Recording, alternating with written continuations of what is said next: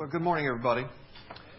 My name is Scott. If I haven't met you yet, I'm one of the pastors here, and we are glad that you've been here to worship. We have the unusual opportunity today, it happens every now and then, to recognize a passage that God is bringing about in the lives of one of our families. So I'm going to invite Juan and Anna to come and stand with me.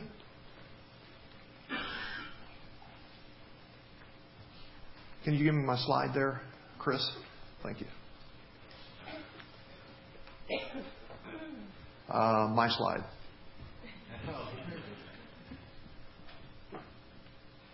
Thank you. All right. So most of you guys know these guys. I'm going to let you hold that for just a minute. I know you enjoy doing that.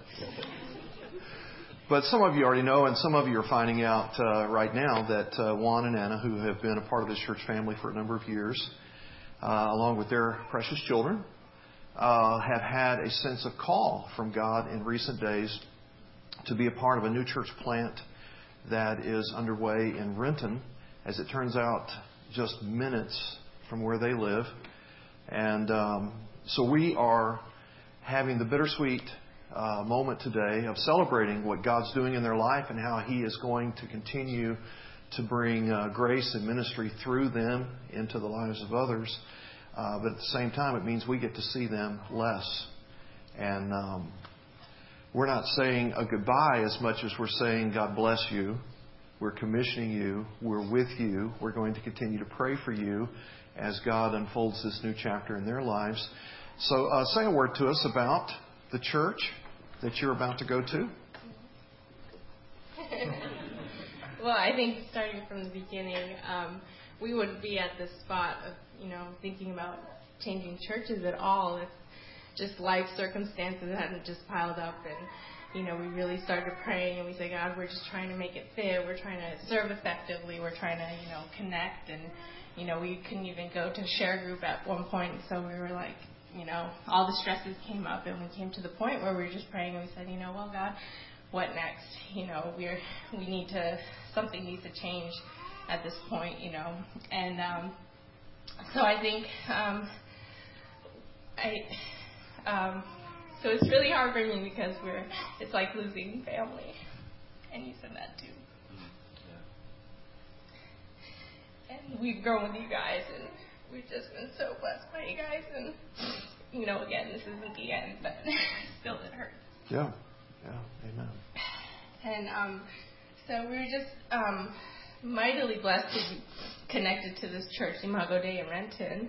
And they're actually part of a Seattle church planting that is supported by the North American Mission Board, Southern Baptist Association. And we were really wanted to be staying under that network, under the hub with Scott, And it just happened that just through some connections, we were able to really just go visit and see what it was like. And it's definitely starting from scratch. And, there's a lot of work that needs to be done. We have to roll up our sleeves and go. But, we're excited, but we're sad at the same time. And, we're definitely had so many ups and downs with this church and as far as, in our life. And you guys have been so supportive in getting us to where we are now. But so we're really grateful.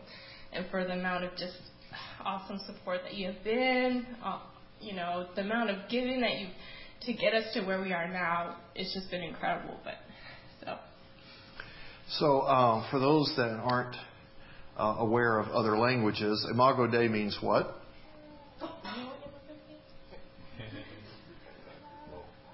Yeah, as you told me, image of God. Image of God, right? Yes. Okay. And and for those of you that were part of our early days, you'll have flashbacks. Kind of the portable church thing that's happening right now has you meeting and worshiping in what kind of place? It's basically a community center, which is pretty interesting because there's a church service before the one that we go to, and then there's one after. So it's kind of like, all right, get in, do your thing, get out, because there's another one coming after you. Which is really cool because throughout the week they serve like homeless people, and so during the week or during the service, we'll just have people coming in and, they're just wanting in need. And so it's been very eye-opening for us, humbling experience in so many ways. And but like Anna mentioned, they're going to put us to work. And one of the things that John, or the pastor there, said, get ready to work like a Mexican. So I don't know. Did you understand what he meant? Yeah, something like that.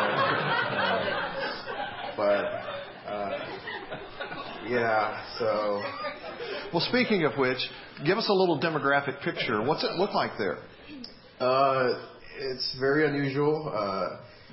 So if you could imagine, I would say about 30% are Asian, another 10-15% are Hispanics, and then the rest is half white and half black. And it's it's just weird setting for us in a lot of ways. We're so used to being the only minorities. So now the whites are the minorities, and it's like, okay, I guess we have to be nice to them now, I guess. Okay, for those that are new, I'm just joking, okay? Boy, do we have to pray. I'm telling you.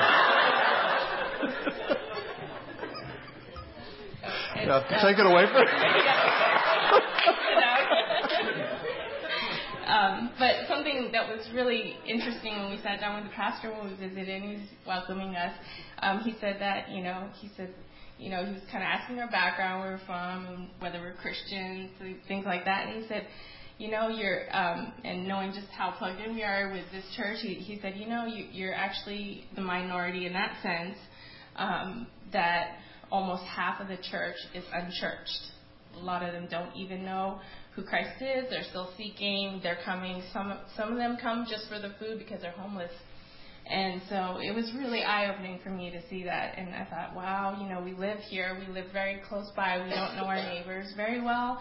And we want to reach out to everybody in our community as well over there. So, there was a part of that kind of opened our eyes to, okay, this is the next part in our lives together. So. Well, and for those, again, who remember our early days, it's rare when solid, discipled, believing type people walk in the door, ready to roll up sleeves and serve, not just be the ones who get served. And so I know what a treasure you are to us and what you're going to be and already are to them. And so we celebrate that. And we want to pray for you. I'll go ahead and take that from you now. And I can still talk loud. So just join your heart with mine, and let's pray for these guys for a moment. Lord, you know how much we love these guys, and what a gift and a joy they are to us. And we know that they are to Imago Dei and to that pastor there. And we just pray that as we send them, that they go in your grace. They go in your power. And that something of Meadowbrook goes with them that blesses that church and causes that church to be a part of kingdom expansion that glorifies Jesus and makes a difference in the lives of people. And we pray that in the weeks and months and years to come that we hear stories of gratitude and praise from their lips about how you have been at work in and around them. In Jesus' name, amen. Amen. I love you guys. All right. We are beginning a new series of talks today. And we're talking about what does it mean to be the people of God, particularly when we're people of God in this world, but we're not of this world. Since we're people of God, we're of another world. And what does that look like?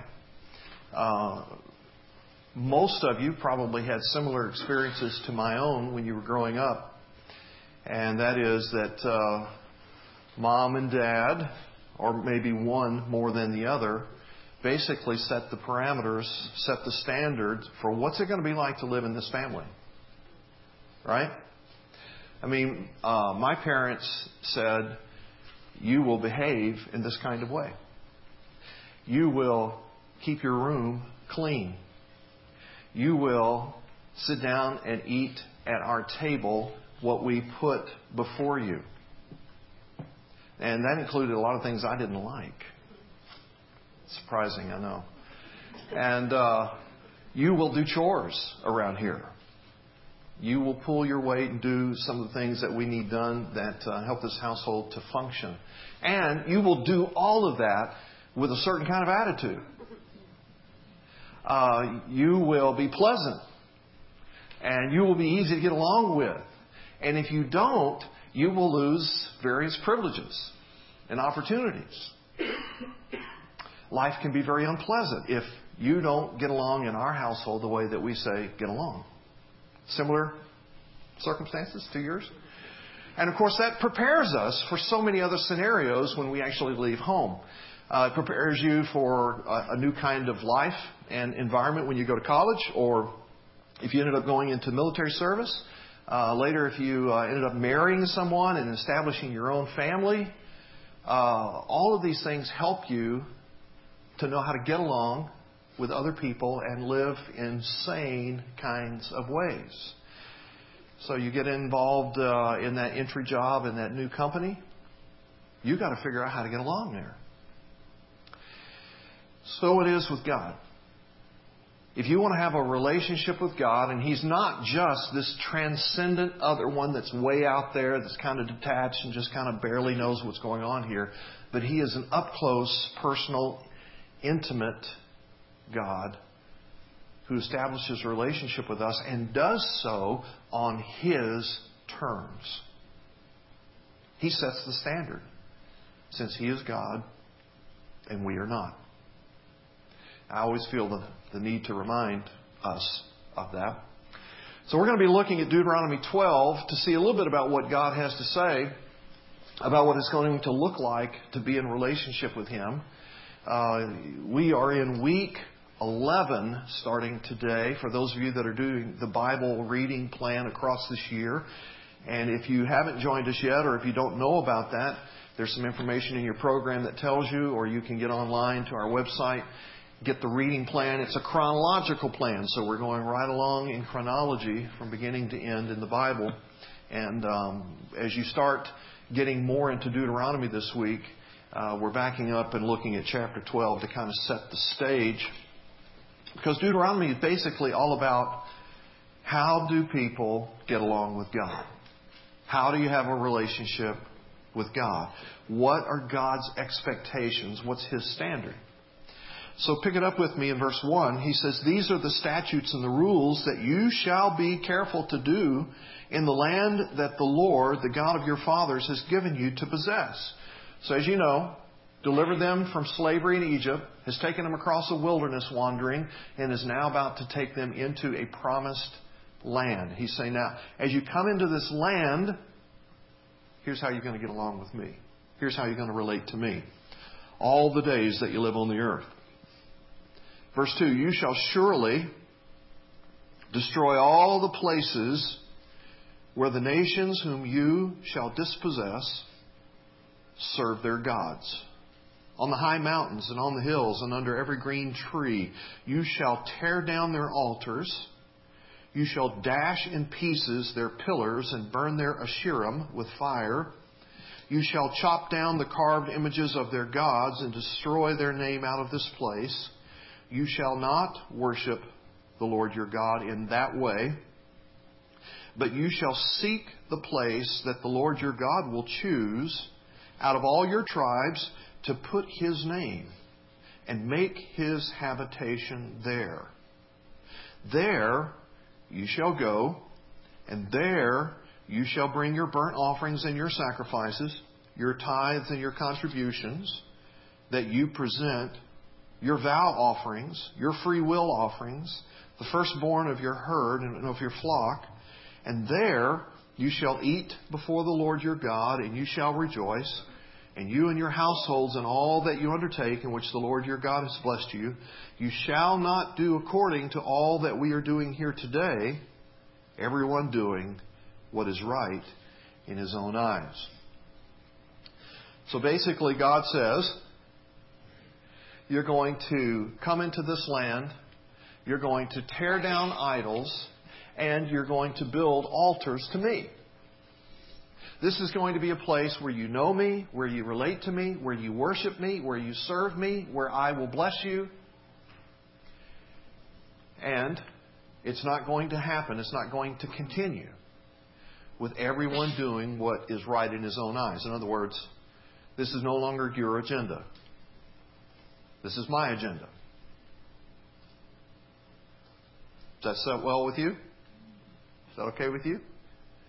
Because as we start translating and applying that to today, there's not a lot that's been changing from what God originally did with His people all those centuries ago.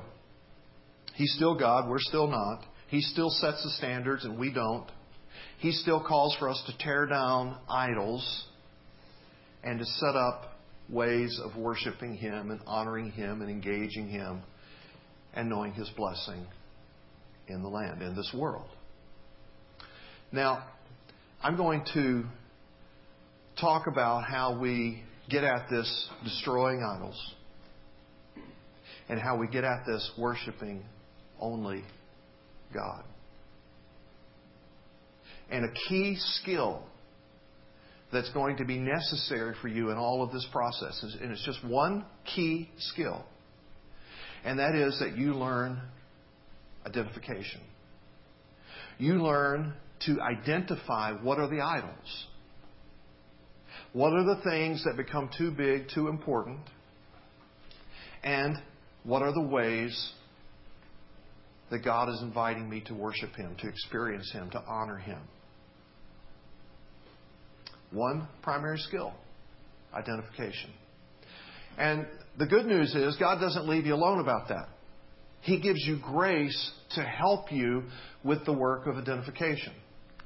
Now, I'm going to illustrate that for you with a little story that's happened. I can't get my slides to work correctly. Karen, come stand with me.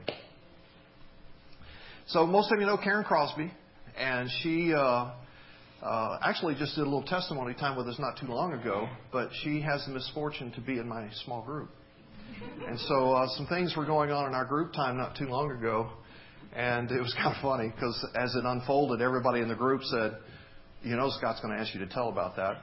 And so here we are. Right. So as many of you are aware, we're approaching Easter.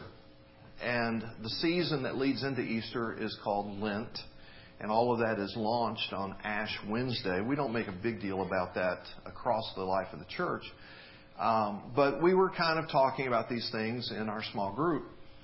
And in preparation for our group meeting, which just happened to fall on Ash Wednesday, I had sent out a few things about Lent and how it's not just a time of giving up things. You know, we typically think I'm going to give up something I really like for God, like chocolate or meat or whatever.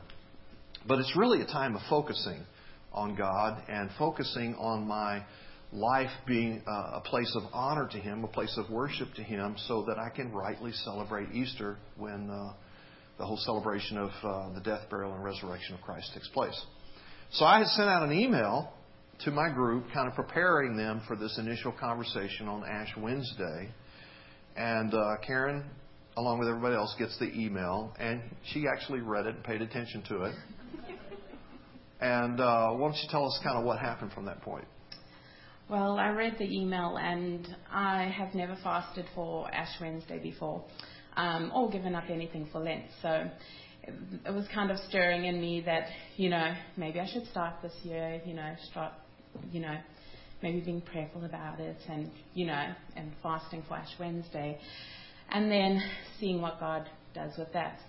And my husband had mentioned he saw somebody, that had given up Facebook for Lent. And I was like, oh no, there's no ways I'm giving up Facebook. I connect with everybody in church on Facebook. I play Scrabble with a lot of you in this room on Facebook. And, and then TV was another one. I was like, oh no, can't give up the TV. It's got to be something else, maybe candy or, I'll lose a little bit of weight then as well. So, kind of good things. And So the next morning, which was Ash Wednesday, I kind of thought about it as well. And again, it was, no, I'm not giving up Facebook. I can't do that. And so I was in the car riding to work, and I fasted for Wednesday, and I was just very prayerful, and I said to God, on the way to work, I've got an hour drive, and I was like, Lord, speak to me. If you have anything you want to tell me or work through me today, please speak to me. And the first thing that came to my mind was Jeremiah 3. And so I was like, okay. So I had my little calendar diary with me, and while I'm driving, I'm quickly, scribbling down Jeremiah 3. And then I was like, okay, well, the whole chapter, and then it was verse 13. So I wrote it down. And I was expecting it to be this, you're wonderful and I love you, and, all the good, wonderful things that God says to us through the Bible. And so I was really shocked when I actually read it, because it wasn't so nice as I thought it would be. So here it is. Only acknowledge your guilt. Admit that you rebelled against the Lord your God and committed adultery against him, while worshipping idols under every green tree. Confess that you have refused to listen to my voice. I, the Lord, have spoken. So it was. Okay, let me give a little time out. Because I don't want this to be lost on people. But so you'd already had a little exchange with God. Yeah. You felt some impression and stirring from God. Mm-hmm. Kind of suppressed it. Yeah. I don't want to do that. Oh, yeah. Next day you're doing the drive. God, anything you want to say to me? This is personal, friends. This is like the way it happens with Christians. And there's this interaction thing that takes place.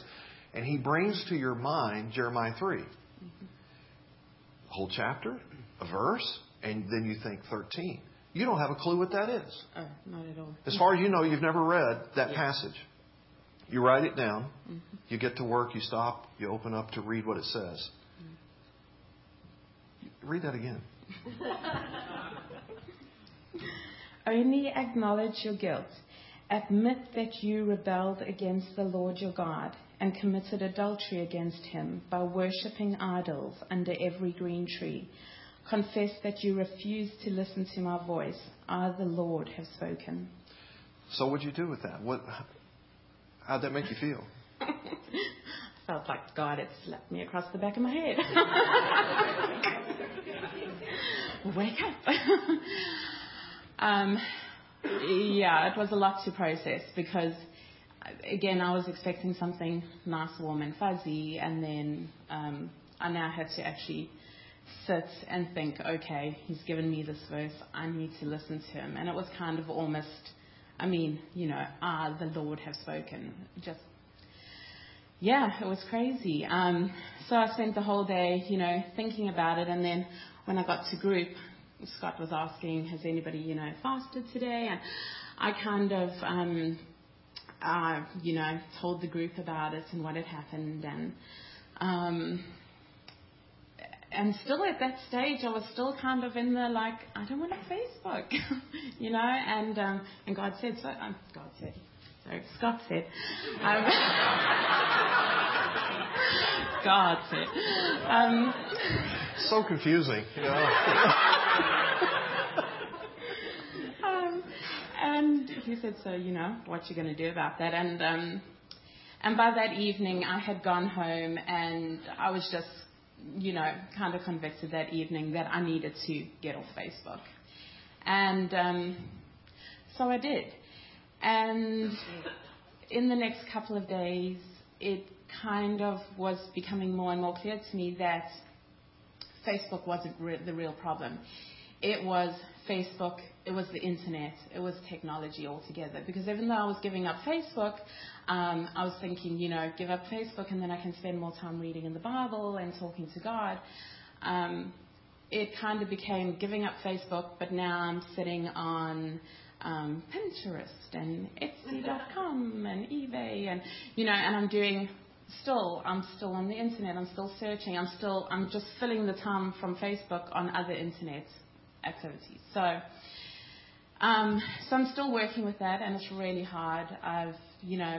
I'm in the morning, I used to watch TV before I go to work, and I used to sit in front of the TV and watch, and now I've given up TV in the morning. So it's a process. And, So is there some kind of payoff to that? I mean, you're going through all this. Is it like there's a point to it?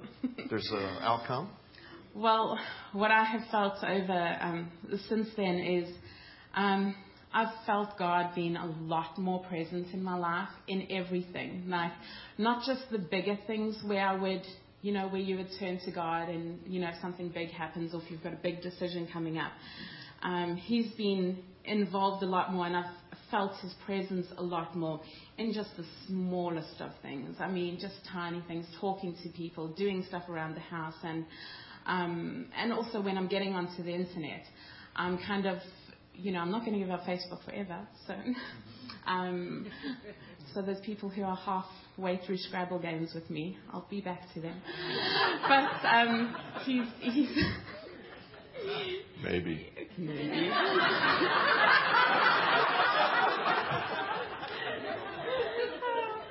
But it's again, he's starting to, when I'm going on the internet and that, I'm realizing when I'm doing too much. And so, he's speaking to me then as well. So, been a real payoff. Yeah, huge. Okay. Thanks for being in my group. And thanks for sharing your story with us today. I appreciate You're it. welcome. Okay.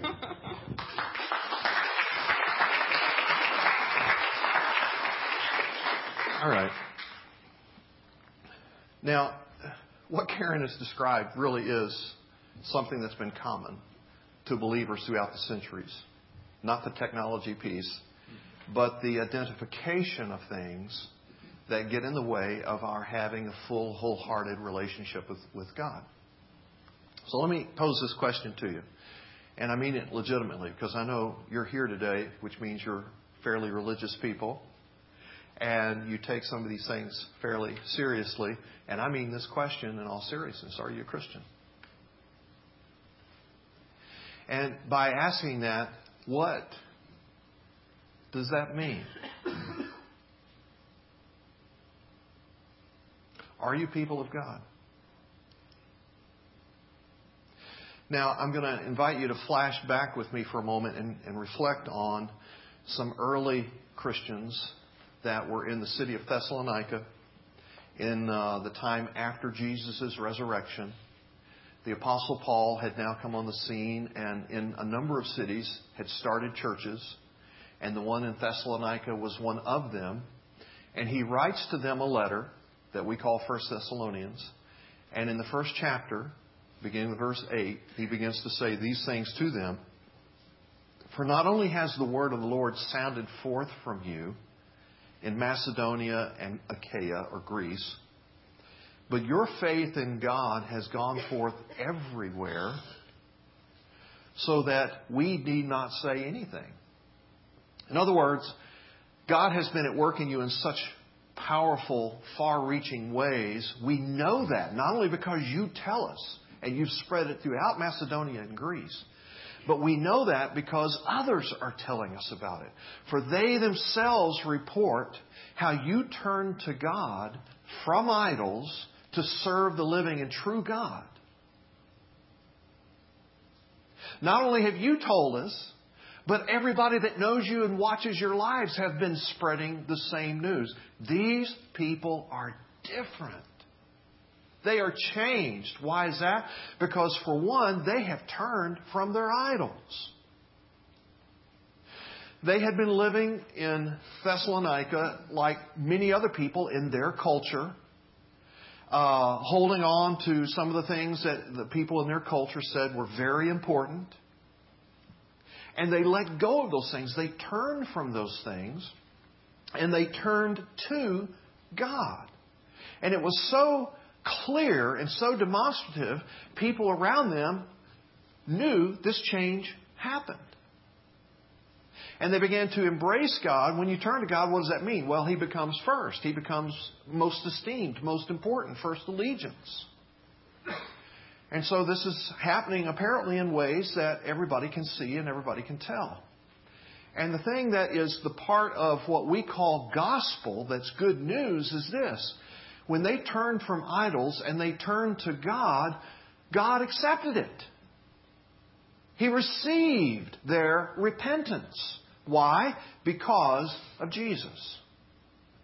To finish the passage, we're told that they not only turned from idols and turned to God, but they also then began to wait for His Son from heaven, whom He raised from the dead, Jesus, who delivers us from the wrath to come.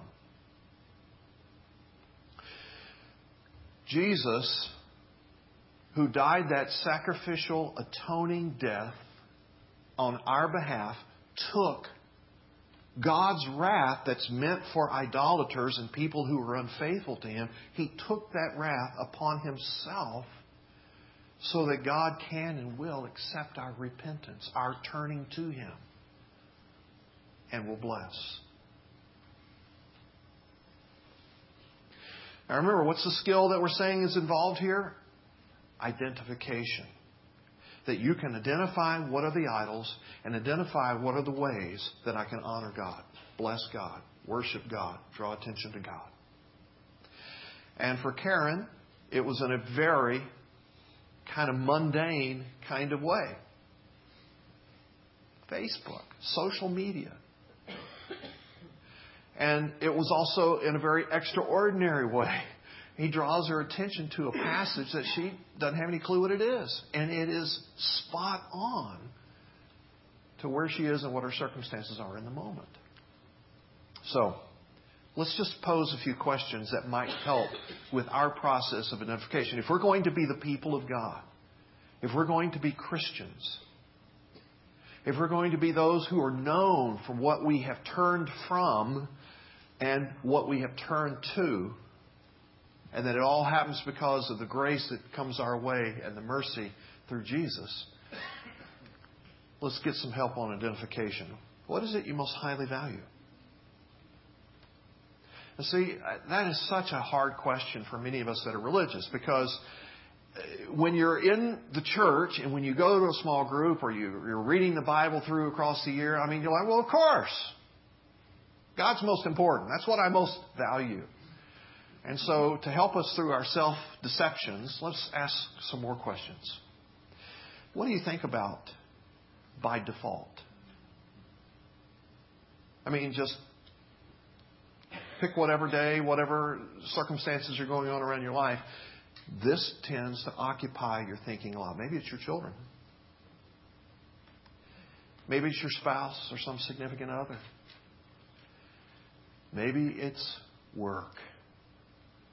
Deadlines, products, accomplishments. Maybe it's entertainment, sports, social media. Maybe it has to do with something you have acquired. And you are so excited to have this thing that you've acquired. You think about it a lot. What do you think about by default? Who or what do you trust or depend upon most? Now, if you're children that still are depending on parents a whole lot, I'm not talking about that, because that's part of God's process to help you learn how to trust Him. But what about you guys that are trusting in a spouse too much rather than God? Or trusting in your personal abilities, strengths, talents, gifts, rather than really trusting in God about how to contend with life? What about trusting in your health? It's great to have health. But friends, health is not everything. And we can trust it, we can think about it, we can focus on it too much. Who or what do you fear the most? You fear that boss coming down on you? Fear loss of a job? Fear loss of income? Fear loss of health? Whatever you tend to fear most is what has become most important? Who or what captures your greatest zeal? What do you get the most excited about?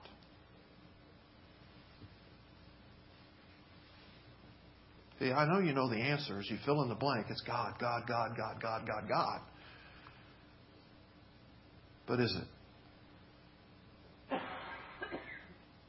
So in answer to the question, are you a Christian?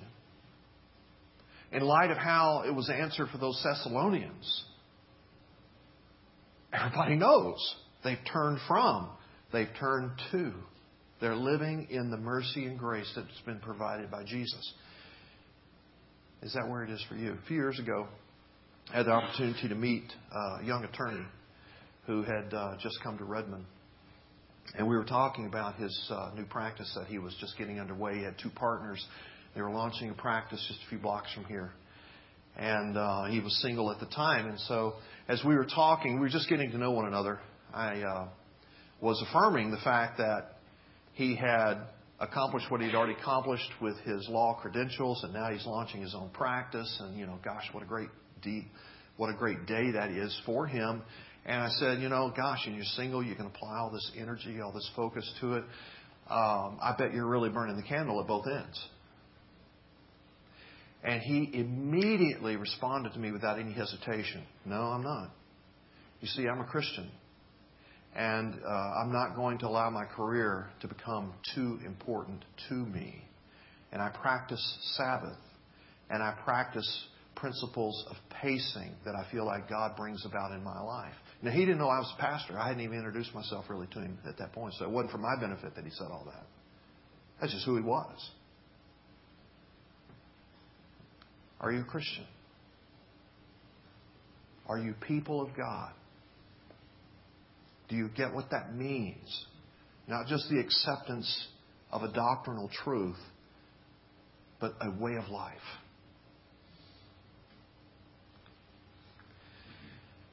For whom or what purpose do you work? If you work for the boss is too important. If you work for the paycheck so that you can provide for your family, the family's too important. If you work for the accomplishments and the success and the fame or attention it brings to your name, then you have self too important. The Bible is very clear. All work for people of God is done unto God. All these other things, pleasing bosses, meeting deadlines, providing for families, having some sense of accomplishment, all these other things are way lesser, second place type things. To honoring Him, serving Him, worshiping Him through how you work.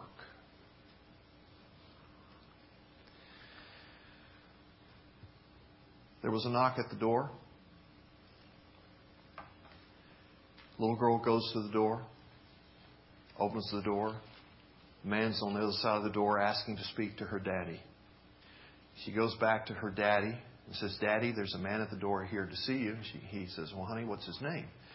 And she says, he said his name was Zach.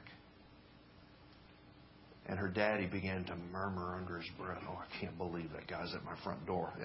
Kind of murmuring in a way that his little girl didn't need to hear. And she's like, "What's wrong, Daddy?" No, nothing, honey. You just go into your room. So he goes over to the door, opens it up, and there's the guy from the IRS again. "What do you want?" "Well, I came to give you this." "What do you mean?" As if to say, "I don't want to see you. I don't want you at my door. Why don't you leave?" "What do you mean?" And he said, "Well, I came to bring you this refund." "What? What are you talking about? What kind of game are you playing right now?" And he says, "Well, I know you know. Others that I have dealt with also know that I have defrauded you. And I worked it so that you had to pay more taxes than what were due, so that I could pocket the difference. And I'm here to refund that to you." And he looks at the amount and he goes, well, that's way more than I ever put into taxes. You see, I know. You see, what I'm actually doing is I'm destroying an idol in my life. And so I have given you back 4 times the amount that I took from you. And of course, those of you that know your Bible know that I'm talking about Zacchaeus, who was a tax collector in the day of Jesus. And he meets Jesus when Jesus comes to his town one day. Because he's a short guy, he can't see Jesus for the crowd. Climbs up into a tree. He's watching Jesus come by. Jesus sees him, calls him by name. How in the world do you know my name? Says, will you come down? Let me go home with you today. Stunned, Zacchaeus invites Jesus and Jesus' entourage, his disciples, to go home with him. And Zacchaeus is telling this man to whom he's giving the refund, as I sat around the table with Jesus and his disciples, men that had nothing, and I'm looking at all that I have, all that I've acquired, all the goals that I have met from a child when I said, I will never be poor like my parents. I will have money that they don't have. I will have all the things that money can provide. As I'm looking at the contrast between us, they have God and nothing else. I have everything else, but I don't have God. I realize I'm the poor person at this table. They are the rich people. And I understood how bankrupt I am without God. And so I'm here to destroy that idol. And I'm giving you 4 times back in refund what I defrauded from you. And I'm going to do that with every person I defrauded. I'm going to destroy that idol so that I can more fully have God in my life.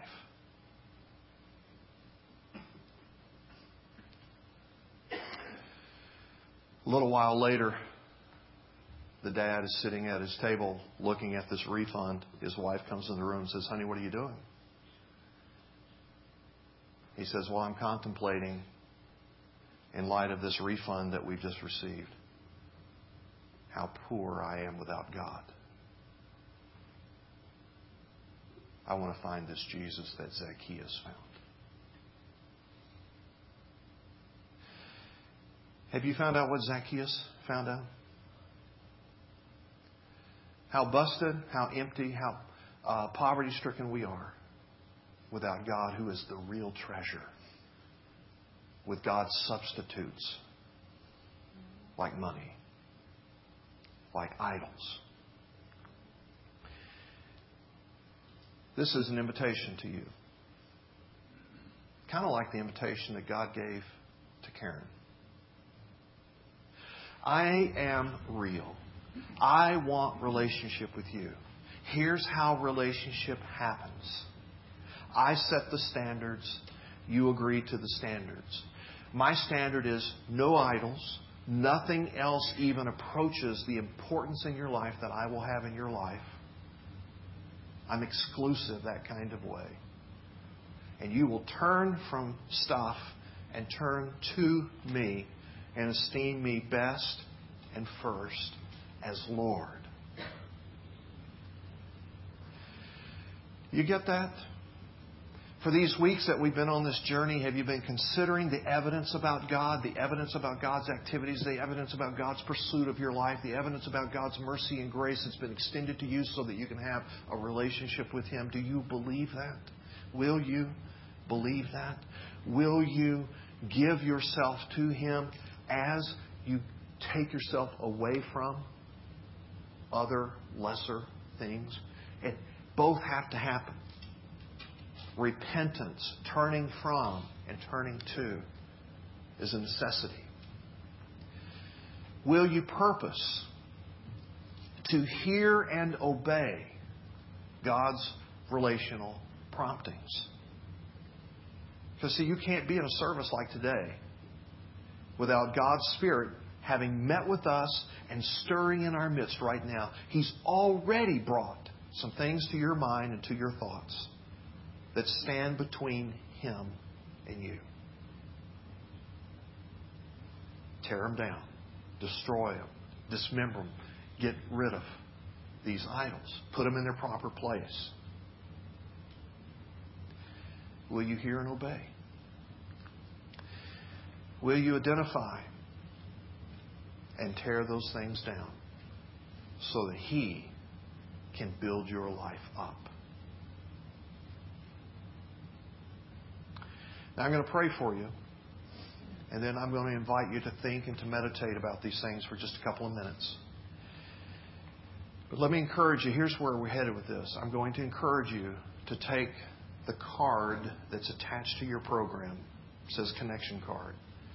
And I'm going to encourage you, after I pray for you, to write on the back side of that something that you feel like God is helping you to identify. This becomes too important to me. This becomes too big.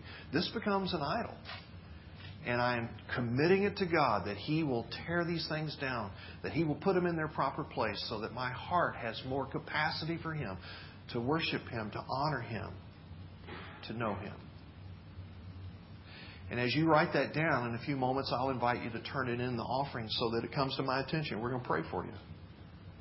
It'll be a very confidential, private thing. Nobody else will know about it except for the 3 or 4 that meet with us in our staff meeting on Monday morning. Let me pray for you. So, Father, thank You for bringing us to this moment, a moment of identification. And we want to identify with You, but we know we also have to identify the things that keep us from You. And so in this moment, will You help us? Will You give us grace? Will You give us insight? Will You allow us to see the things that are too big, too important, and to pull those things down? Will You set us free? Will You give us capacity for the real treasure in life that's You? Father, so that we can have the privilege of being Your people. Search me, O God. Show me what's in my heart, I pray.